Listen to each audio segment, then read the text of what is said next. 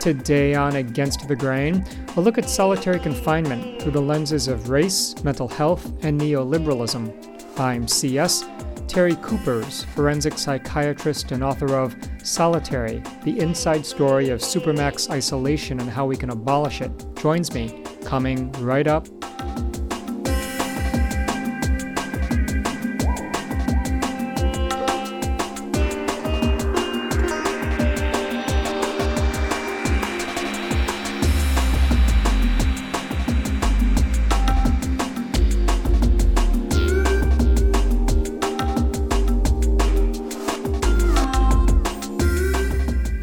And this is Against the Grain on Pacifica Radio. My name is C.S. Song. You are thrown into solitary confinement only because you tried to defend yourself against a fellow inmate's advances. You get angry at the unfairness of it all, angry at the way you are treated in solitary, and you lash out, and you are sentenced to more time in solitary. Days turn into weeks, weeks turn into years. It's a tragic tale, a terrible predicament, and it's a story that Terry Kupers knows well. Terry is a forensic psychiatrist and professor emeritus at the Wright Institute Graduate School of Psychology in Berkeley. His books include Solitary, the inside story of Supermax isolation and how we can abolish it, and Prison Madness, the mental health crisis behind bars and what we must do about it. He contributed an essay titled Supermax Prison Isolation in Pre-Crime Society to the volume The Pre-Crime Society, Crime, Culture, and Control in the Ultra-Modern Age. Terry has testified in numerous class action lawsuits about jail and prison conditions, sexual abuse, and the quality of mental health services inside correctional facilities. When Terry Kupers and I connected recently, I asked him what a supermax is. That's an excellent question. Let me just say that it's wonderful being on the show with you again. I just really appreciate your very rigorous intellectual work. A supermax is a prison that's basically dedicated to solitary confinement. It might be a cell block in a otherwise very diverse prison, or it may be a specialized prison entirely dedicated. But it's about solitary confinement, where people spend nearly 24 hours a day in their cell. There's almost nothing to do. There's a toilet, sink, appliance in the cell, and people get very upset by it and have major psychiatric problems. How often and for how long are people held in solitary let out of their cells, and for what reasons? Well, this is a subject to debate between experts like me and correctional staff. The rules are that they should be let out for a certain number of hours per week to a recreation area. I do not believe it's a recreation area. It's basically a little cage, usually a little bigger than the cell. And for most people in solitary confinement, they actually don't get 5 hours a week, which is supposed to be the minimum. And the reason is because the staff is too busy, or because they're mad at somebody, or they find them to have violated some very minuscule rule, and they deny them their recreation. They're also allowed out for visits, and it's very limited the visits they can have, and for showers, which, for instance, in many settings in a supermax, they're supposed to get 3 showers a week. People in those settings tell me they actually get 1 a week or less than 1 a week. So it varies, and it isn't all as nice as the authorities portray it. What about eating? Where do these people eat? They eat in their cell. They're passed a food tray. A big cart of food trays is brought to the tier, and they're passed out by officers through a little slot in the door. Often they're not very hygienic. Often the meals are cold by the time they get there, or they just get bologna sandwiches. The food in prison is pretty miserable. What are the dimensions of a typical solitary confinement cell, if there is such a thing? Well, there are what we call standards. The American Correctional Association, the American Public Health Association, the National Commission on Correctional Healthcare have standards. According to the American Correctional Association, If someone is going to be in their cell nearly 24 hours a day, that cell should be at least 80 square feet. So that's 8 by 10. Now at San Quentin, the cells are 4.5 feet by 10.5 feet. So like San Quentin, a lot of prisons don't meet the space requirements set in the standards by the American Correctional Association. So often the cell is very small, and in some cases, individuals are double celled in a small cell. So it's very crowded. If you walk into a prison cell at San Quentin, you can touch both walls. An average sized man can reach out sideways and touch both walls at the same time. So it's very cramped space. What percent of people in prison are confined to solitary confinement units? There are different ways to look at that question. If you look at it as the last year, what proportion of prisoners in the United States have been confined to solitary confinement? It's up around 20 to 30% of prisoners spend time in solitary confinement. It's also called segregation, the hole, etc. Now, if you look at one moment in time, there are between 3, maybe 5, up to 8% of prisoners are in solitary confinement, a lot of them in supermax situations. The state of Florida, it's about 11%. So it varies from state to state, but that's a big proportion of prisoners. So being put in solitary, having to spend so much time all alone, without stimulation, maybe being let out for very short periods of time into sometimes, as you said, small, quote, outdoor cages that are no larger than the cell in which the very small cell in which this person is being held. What are the emotional and psychic effects of solitary confinement on human beings? Human beings are basically social animals. The two things that are absolute minimum for life as a human being are social connections and meaningful activities. Both are denied to people in solitary confinement. So the results are very predictable. We've done a lot of research on this. I've interviewed maybe well over 1,000 prisoners, and at least 500 of them are in solitary confinement when I meet them. Relatively stable people develop a lot of very disturbing symptoms, very high anxiety, approaching or being panic attacks, huge problems with sleep, insomnia, thinking problems. Their thinking becomes somewhat either confused, it often becomes paranoid. They have trouble remembering, trouble concentrating.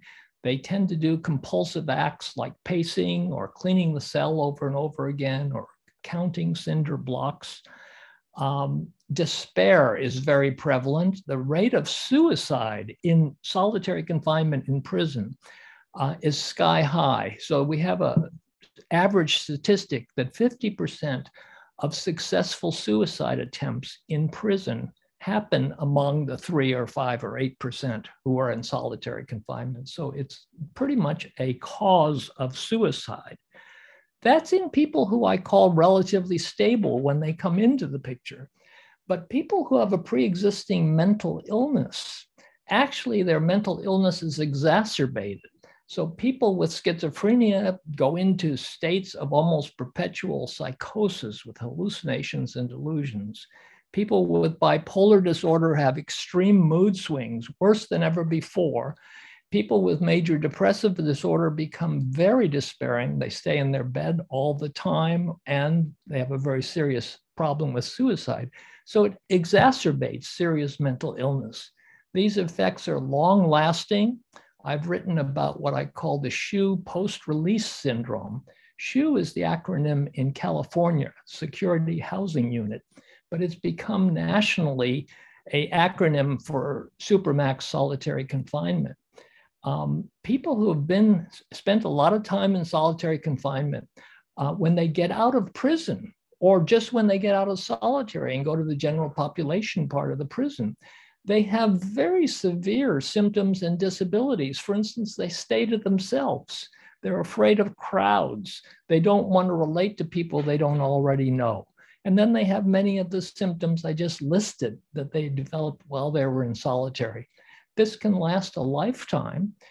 We have some recent research that in the year after people are released from prison, those who spent a lot of time in solitary confinement have a much higher mortality rate within the first year of leaving prison. So the damaging effects are just extraordinary. And I think some of what you said overlaps with your statement that solitary confinement tends to lead to the decimation of life skills. Yes, that is a way that I just summarize all of what I just said. That is, people are destroyed in solitary. It is very, very damaging, and it's very unlikely that people who have been in solitary for a long time, with exceptions, which we should keep in mind, but people will just not function when they get out of prison. So we have to look at what's the purpose of prison. Are we trying to destroy people, or is there any hope of rehabilitation? There are exceptions. We have one who I think maybe you've had on your show or it's been on KPFA. That's Albert Woodfox, one of the Angola Three. He and Robert King, another of the Angola Three, prevailed after Robert was in solitary confinement at Angola State Prison for well over 30 years, and Albert was in solitary confinement for 44 years. And they know about the symptoms I've just outlined, and they see it in all the people around them, and they've fought those symptoms all the time they were in solitary. But Albert comes out, and he's a public figure fighting to reform the prison industrial complex. He's written a brilliant book called Solitary, and he doesn't show the signs of the decimation of life skills that I've talked about.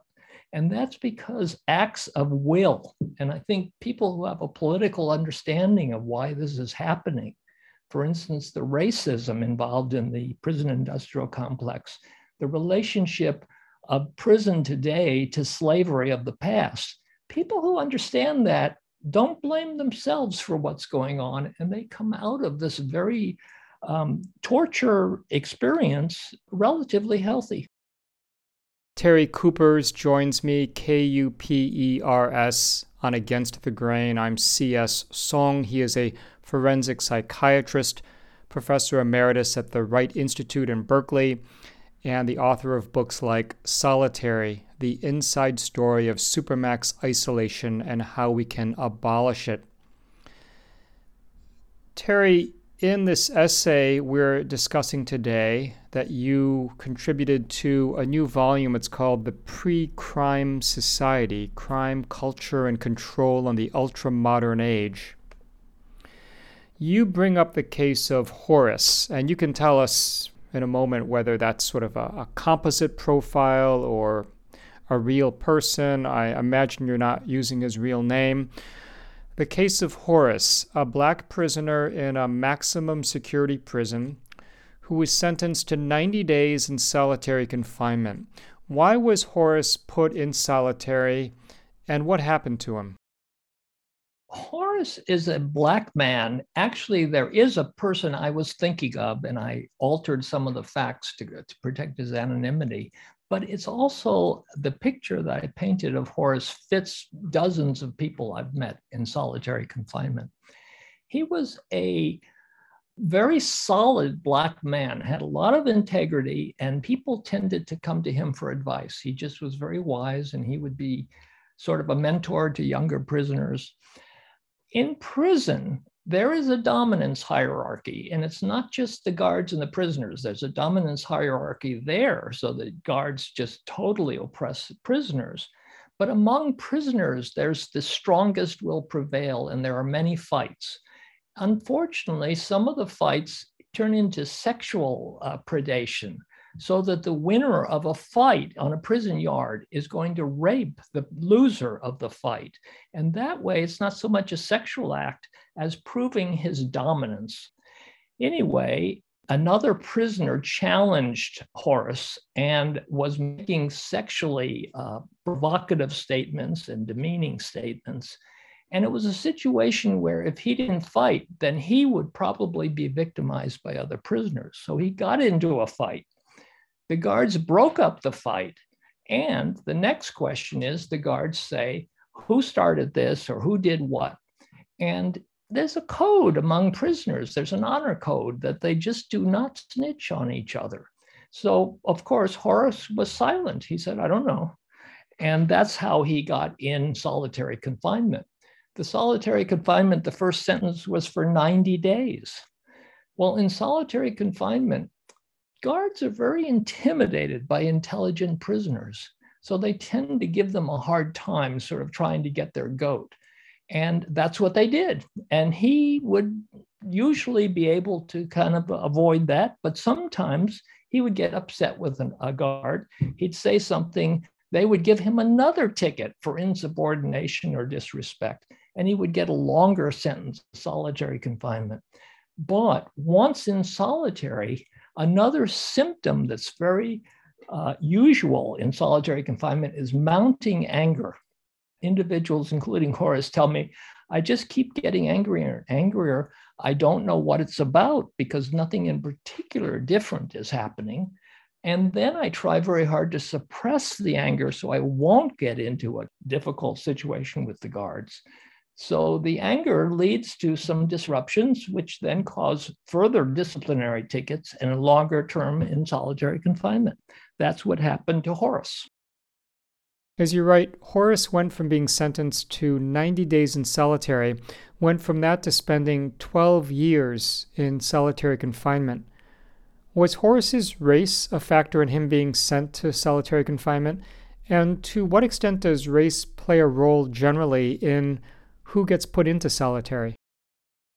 I have been doing this work for 45 years, meeting prisoners, touring prisons, testifying in court. It's my very firm conviction that, first of all, prisons are the epitome of racism in our society. And racial discrepancies, racism, basically rules the prison culture. If you think about it, teenagers, young Black, particularly males in the inner city, do a certain amount of drugs. Middle-class white males do approximately the same amount of drugs. But the arrest rate, the number of times that a young Black male on the street is stopped and frisked, something like a roach is found on his body before marijuana became legal, and he's charged with a crime and he goes to court, often being convicted and going to prison. It happens so much more frequently with young Black men than it does with young white men that you have to make the assumption that there's something basically racist about our criminal legal system. The same is true when someone goes to court. When Black individuals are arrested, they tend to spend the time until their trial in jail, whereas their white counterpart is going to be released on bail or on their own recognizance. Black defendants are convicted more often than their white counterparts. They're given longer sentences. A huge majority of 3-strike sentences are meted to Black defendants. And then in prison, they have a rougher time. And in fact, the statistics show that a much larger proportion of Black prisoners are put in solitary confinement, and they stay there longer, and the time until they're paroled is longer than for white prisoners. A lot of racism involved. I've seen Ku Klux Klan tattoos on the wrists and chests of prison guards. All of this is just symptomatic of the racism that prevails behind bars. And you bring up in this article, and I think in a number of contexts, the notion of a self-fulfilling prophecy. To what extent is a self-fulfilling prophecy being enacted in terms of race, where corrections officers, hearings officers, parole board members, because of racism get their assessments validated after the fact? You know, if you walk into a prison, you see the racial inequities immediately. So you go to the shops where people, a certain small number of people, are learning how to do woodworking, how to make cabinets, how to use their hands in a skilled way. And most of the prisoners in that shop are going to be white. Then you go into solitary confinement and you see that a hugely disproportionate number of people in solitary confinement are people of color. What happens is that officers approach people of color differently. They do not allow them much leniency. If there's a fight, they're going to go and beat up and basically arrest the individual who's a person of color. And this happens over and over again, and everybody in prison knows this. So there's a general bias that certain people are more trouble than other people, and that happens to be the people of color. What I wrote about in the article about the pre-crime society is that psychologists and psychiatrists collude with this racist tendency, and they do so by applying diagnoses. For instance, the diagnosis of antisocial personality. I have seen antisocial personality as a diagnosis on the chart of a huge number of people in prison.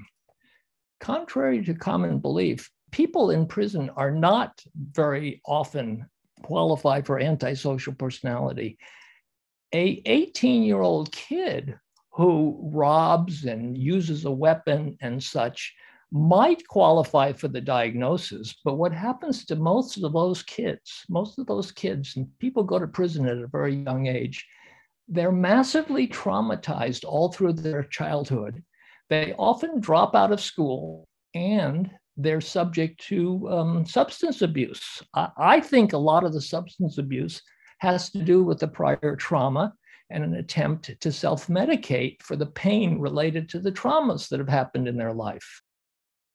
I'm CS. This is Against the Grain on Pacifica Radio. Terry Kupers joins me. He's a psychiatrist with a background in psychoanalytic psychotherapy, forensics, and social and community psychiatry.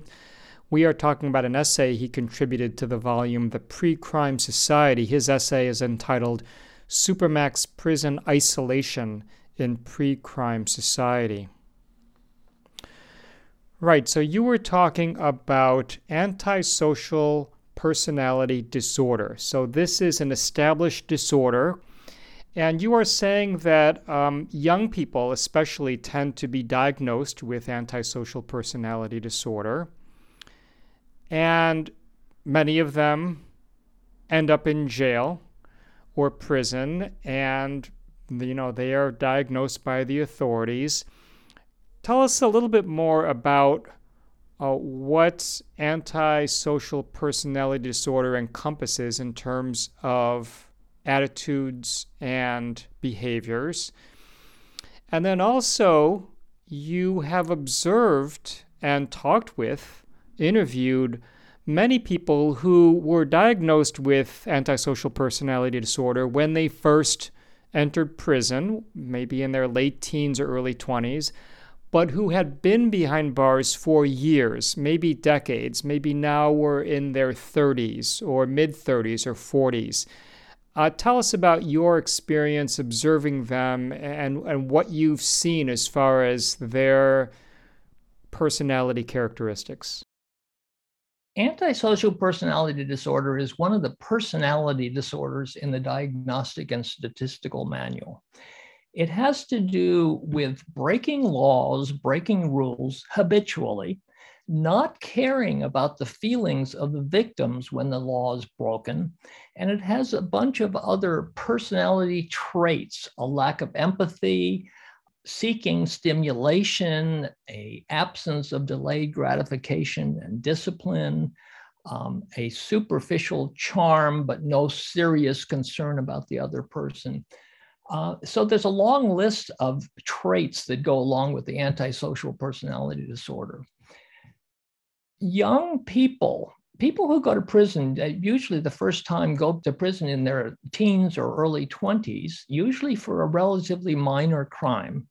And then what happens, they get trained inside the prison culture, and their possibilities are cut off so that when they get out of prison, they get into further trouble. They're also harassed by law enforcement officers. So they become lifetime, over their lifetime, they go in and out of jail and prison. Now, the 18-year-old who does a crime probably didn't care much about the victim of the crime. Teenagers, that's not their strongest forte. And possibly antisocial personality disorder fits for certain people in that age group when they're doing the crimes, maybe doing drugs, and they go to prison. But on their chart, on their mental health chart in prison, every time they see somebody, the diagnosis of antisocial personality disorder, which they got when they were 18, is continued. It's just brought forward to the next note in the chart. I meet people when they're in their 30s and 40s, and I notice on their chart that it says antisocial personality disorder. I meet them and they have none of the characteristics of antisocial personality disorder. They're very sincere. They have a lot of integrity. They have empathy, even for me while I'm interviewing them. They're capable of great delayed gratification and discipline. They just don't fit the diagnosis. Now, here's the empirical fact. People of color are much more frequently assigned a diagnosis of antisocial personality disorder than white people. In prison, the fact that they have that diagnosis, it's a very bad stigma. And what it means for the mental health staff is that this person is probably not amenable to mental health treatment. They're also not considered eligible for rehabilitation programs. They're more likely, when there's trouble, to be punished with solitary confinement, which makes them much less able in the future to function and to do the things one needs to do to first win parole and then to succeed at going straight after being released. Again, it's disproportionate people of color who are given the diagnosis ASPD, and it sticks. And then they both spend more time in solitary confinement on average, and they're not considered a good candidate for parole by the parole board. So they end up doing a longer term in prison with more time in solitary confinement. If you study the racial composition of the people in solitary confinement, it's disproportionately people of color. People go before the parole board, and white prisoners are more likely granted parole than people of color. So my interpretation of all of that is that it's racism playing out in the criminal legal system, but also the psychiatrists, the mental health professionals are colluding by supplying a diagnosis, which first of all, on the face of it is wrong. It doesn't fit the person of color who's in solitary confinement in most cases. And second of all, it becomes the rationale for the officers who throw prisoners into solitary confinement or for parole board that denies parole. The rationale is they have a disease, ASPD. And it's in that sense that I say the ASPD diagnosis is a self-fulfilling prophecy. The prophecy is this person is a criminal type and isn't going to do well in the straight world. And then what's done to the person, solitary confinement, delaying of parole, so they spend more time in prison, is actually going to tend to make them less successful at going straight when they get out. Terry, do you think part of this also is laziness, that psychologists or mental health staff within prisons and jails, they don't take the time and effort, after a period of time, like a decade or 15 or 20 years, to actually re-examine the person who, when younger, was diagnosed with antisocial personality disorder in order to see whether they still exhibit the characteristics and features of somebody with that disorder? Well, that is true. And that is the fault of the mental health staff. I believe that what happens is that mental health staff in corrections are very subject to burnout, and they're very much under the authority of the officers of the guards. And the prison is a disciplinary system. Disciplinary systems are not a good place to practice mental health treatment. And the mental health practitioners then become more and more like guards because they're not able to provide the kind of mental health treatment they would like to supply. And yes, that's why, in an uncaring way, they bring the diagnosis ASPD forward, and then that becomes a self-fulfilling prophecy. I think there's another level to this, though, and that is it's a legitimation function. In our neoliberal society, we have an unprecedented and growing gap between the rich and the poor. And meanwhile, we're cutting off, relatively with our funding priorities, cutting off social welfare safety net programs. These programs were aimed at disadvantaged people. Those people don't do well. For instance, people with serious mental illness today, there are 10 times as many people with serious mental illness behind bars as there are in psychiatric hospitals. So what this society has done is, during a period with a widening gap between rich and poor, which is the neoliberal agenda, and a decimation of the social welfare safety net programs, a lot of people get into trouble and end up in prison. Those people are both disappeared from society, for instance, homeless people who have substance abuse problems, go to jail or prison, and then society basically can forget about them.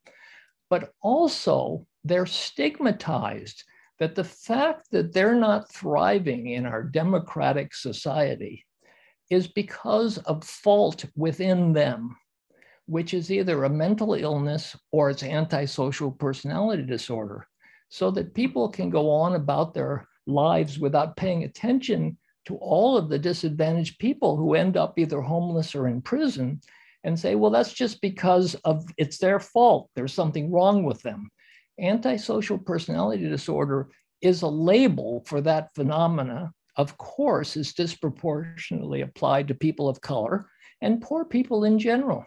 So it all becomes a legitimation of putting people behind bars while the gap between the rich and the poor widens. That's the voice of Terry Kupers. He's a forensic psychiatrist. He is professor emeritus at the Wright Institute Graduate School of Psychology. He's contributing editor of Correctional Mental Health Report and a frequent consultant to the ACLU's National Prison Project and to Human Rights Watch.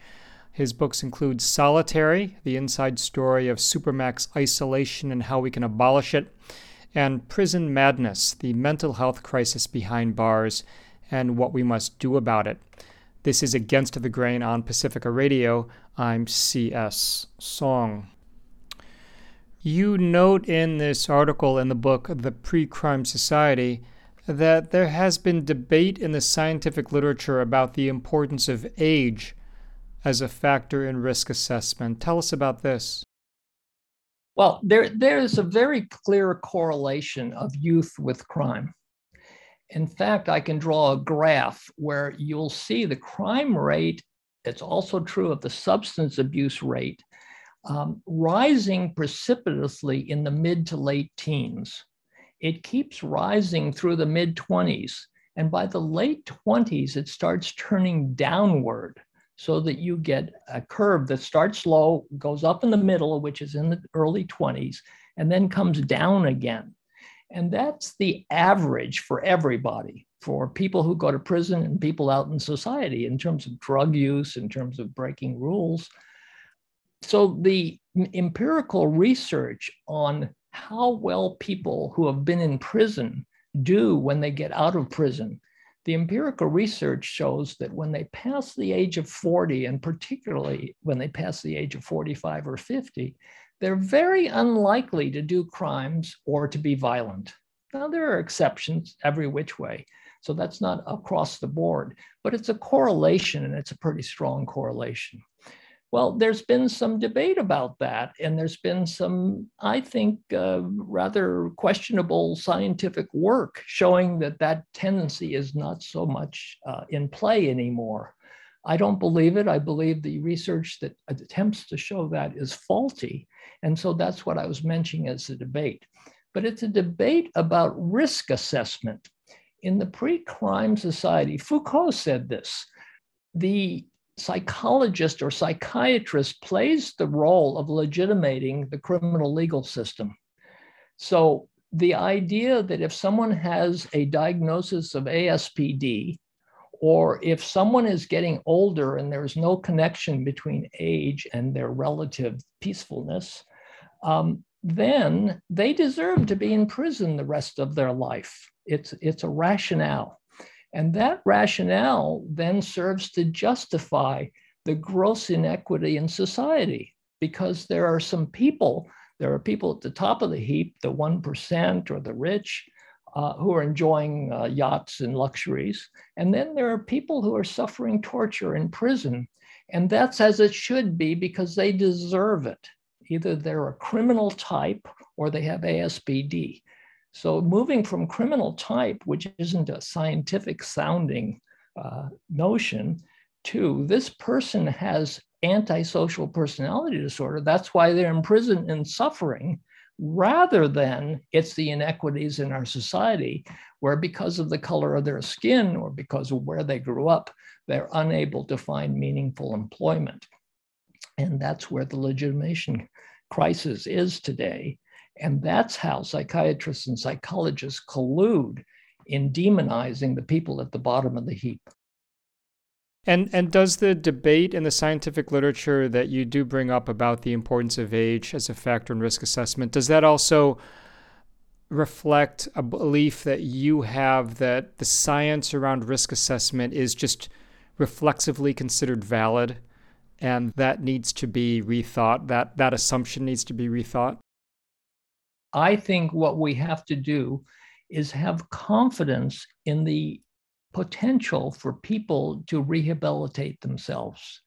People who make mistakes in their teen years or early 20s should not be condemned to a life in prison. And that's actually what the Supreme Court decided in terms of juvenile offenders who are given life without parole. And the Supreme Court decided that's not fair. They need to be resentenced, and we are having resentencing hearings now. We have to have confidence that people will tend to right themselves if given a minimum of support to do so, instead of being punished and tortured. So definitely that's what the argument is about. And I think that's where the bias of the group who are now saying there isn't such a strong correlation with young age and criminal activity. I think I've reviewed that literature, it's pretty faulty. And I think it's actually just an attempt to leave a certain subpopulation to die in prison. Has mainstream thinking about solitary confinement, the advisability of it, changed in recent years? Current thinking about solitary confinement, I think there's a widespread consensus that solitary confinement causes a lot of harm. And so I'm asked over and over again, what's the alternative to solitary confinement? You've got people in prison who are fighting or having trouble following the rules. The alternative is to work with them. If they have a mental illness, give them quality mental health care. If they lack skills to get a quality job, give them the skills while they happen to be stuck in prison. That's called rehabilitation. Give the people who have an interest an education.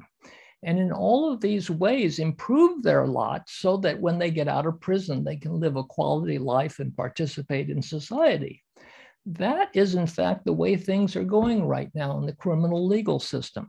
There is a move to reduce and end solitary confinement. And as an alternative, there need to be enhanced programs to help people with mental illness, to help people who need skills or an education. And that's going on around the country. Quite a few states have passed laws limiting the use of solitary confinement. Maine has done that, particularly with people with serious mental illness. New York has now done that. New Jersey passed a law that nobody should be in solitary confinement for more than 20 days. There is an international standard, the Special Rapporteur on Torture, Mendez, the recent past Special Rapporteur, said that any time in solitary confinement more than 15 days constitutes a human rights violation or torture. And states are following suit. They're reducing the amount of solitary confinement. It's written into the standards of the American Psychiatric Association, even the American Correctional Association. So we're seeing a consensus that we have to move away from the cruelty of solitary confinement. In order to do it, we have to reinvent rehabilitation, and that's going on around the country. The idea of the pre-crime society is that our risk assessment, faulty as it is, legitimizes leaving people to rot in solitary confinement. If we're going to move beyond that, what we have to do is figure out how to help people get along. It's interesting that in states that have adopted that approach, for instance, North Dakota is notable these days, they are reducing the population in solitary confinement greatly. If it's true, the reason for solitary confinement was these are violent people and they need to be confined inside the prison in a cell by themselves. If that was correct, when you release them from solitary confinement, you would expect the violence rate and rule infraction rate to rise. In fact, in North Dakota, in Colorado, and in other states that have reduced solitary confinement, the violence rate and the rule infraction rate have decreased significantly, thereby proving that solitary confinement serves no good purpose. And if you release people from solitary and give them meaningful activities, education, vocational training, just meaningful jobs, then you will not have the violence and rule infractions in the prisons that have been such a problem for the last several decades. I'm joined by Terry Kupers. He is a forensic psychiatrist, professor emeritus at the Wright Institute in Berkeley, and an expert on solitary confinement and on mental health issues behind bars.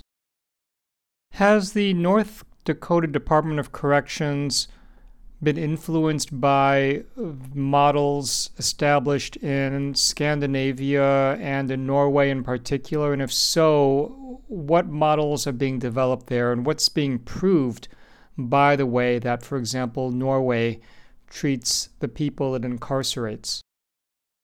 The thing that sort of underlies the entire approach to the criminal legal system in Norway and the Scandinavian countries is that we're all human beings trying to get along with each other. Certain people fall along the way. They fall on their face. They either get into drugs, into crime, whatever. They get into homelessness. As a society, we have a responsibility to pick those people up. So in the Scandinavian countries, all of them, Norway happens to be the focus these days because a lot of American correction officials have gone to Norway to see what they're doing. They don't put so many people in prison. Their prisons are small. We have over 2 million people in prison in the United States. We have the highest proportion of prisoners of any country, advanced or not advanced. We have 5% of the world's population, 25% of the prisoners, and we have a greater proportion in solitary confinement. What does that say about the state of American democracy? In the Scandinavian countries, they put far fewer people into prison. They have far shorter terms. And as soon as they get into prison, the staff, which is not guards, by the way, a prison officer in Scandinavian countries is required to have a certain amount of psychological education, a certain amount of education, of training in education itself, and security training. And they work with the prisoners. They put them in one or another form of training or job that is aimed at preparing them to go straight after they're released. The staff is trained in de-escalation, They're trained in sensitivity to people with mental health problems. And therefore, their recidivism rate is much, much lower than it is in the United States. If you brutalize people for years while they're in prison, they're not going to do well when they get out of prison. However, if you treat them with respect and you help them to develop the skills they need to succeed in the world, then their recidivism rate is going to be much lower when they get out of prison. They also do things like work programs. Prisoners who are near release will be released in the daytime to go take a job in the city that surrounds the prison. Or they will be kept in the prison in the daytime while they do their job, but they're allowed to go home to live with their family at night. And these are transition approaches that help people to make the adjustment back into the community. What's happening now is that a lot of American correction authorities and criminologists are going to look at the programs in Scandinavia, particularly Norway. And the Norwegian program is what has guided the North Dakota reforms that are so exciting today. And are becoming the new model for corrections in the United States. What has the COVID pandemic done to the number of prisoners put in solitary and the reasons for the use of solitary confinement? That is a very important question, CS. First of all, the bottom line is that the use of solitary confinement has grown by more than 500% during the pandemic. It's rationalized as medical isolation or quarantine.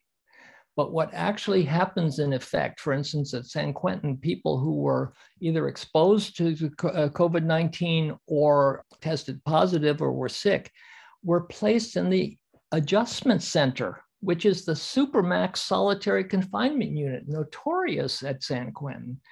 And then they had to be in solitary confinement while they were suffering, either not knowing whether they had COVID or actually being infected. That's the downside, and that's unfortunate. The positive thing is that we've actually had an experiment in decarceration. I think everything I've said today requires a very robust decarceration movement. That is, we need many, many less people in prison and jail. And that's the idea of the abolition movement. And that's the idea of everybody who has any wisdom about the criminal legal system. So during the pandemic, LA County Jail and Rikers Island both released between a quarter and a third of their population. Just released them. And that way, the people they released would be much less likely to get sick, because jail is just like a Petri dish for COVID-19. You're stuck between walls. Often you have a cellmate. The ventilation is terrible. You can't have social distancing. The guards don't wear masks. The guards don't, on average, don't get vaccinated as much as the population at large.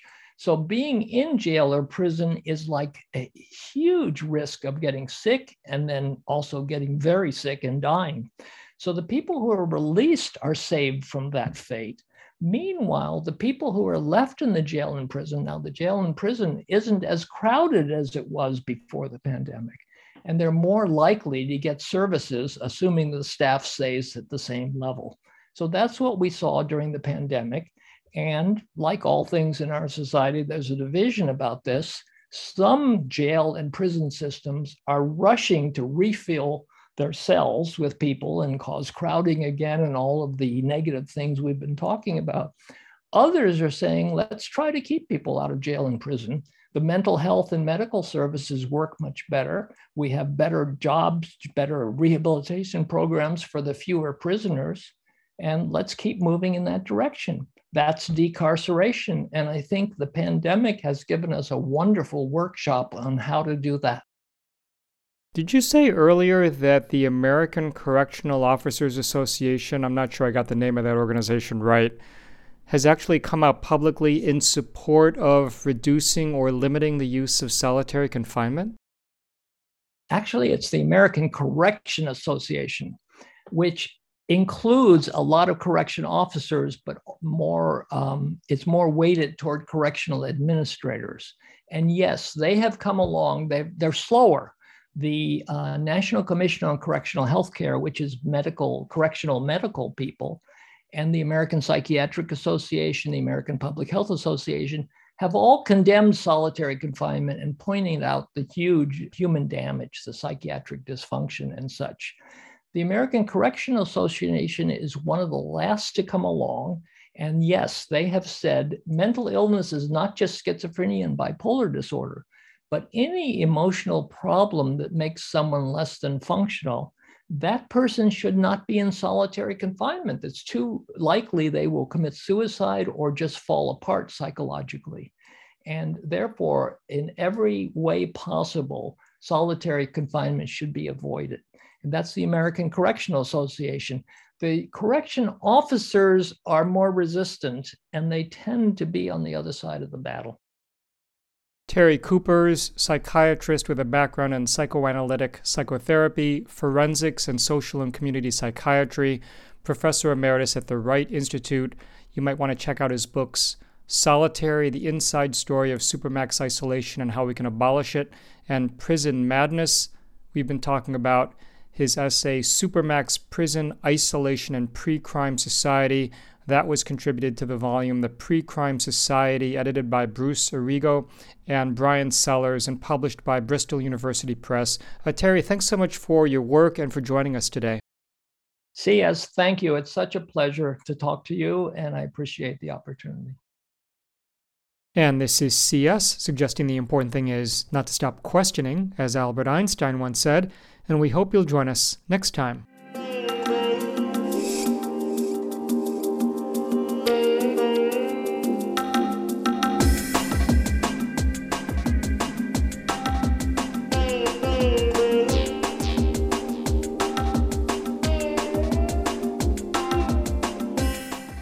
Against the Grain is produced by Sasha Lilly and C.S. Song. You can visit us online at againstthegrain.org, where you'll find on-demand and downloadable audio, resources, and more. You can check us out on Facebook at Against the Grain Radio, and you can follow us on Twitter at Radio Against.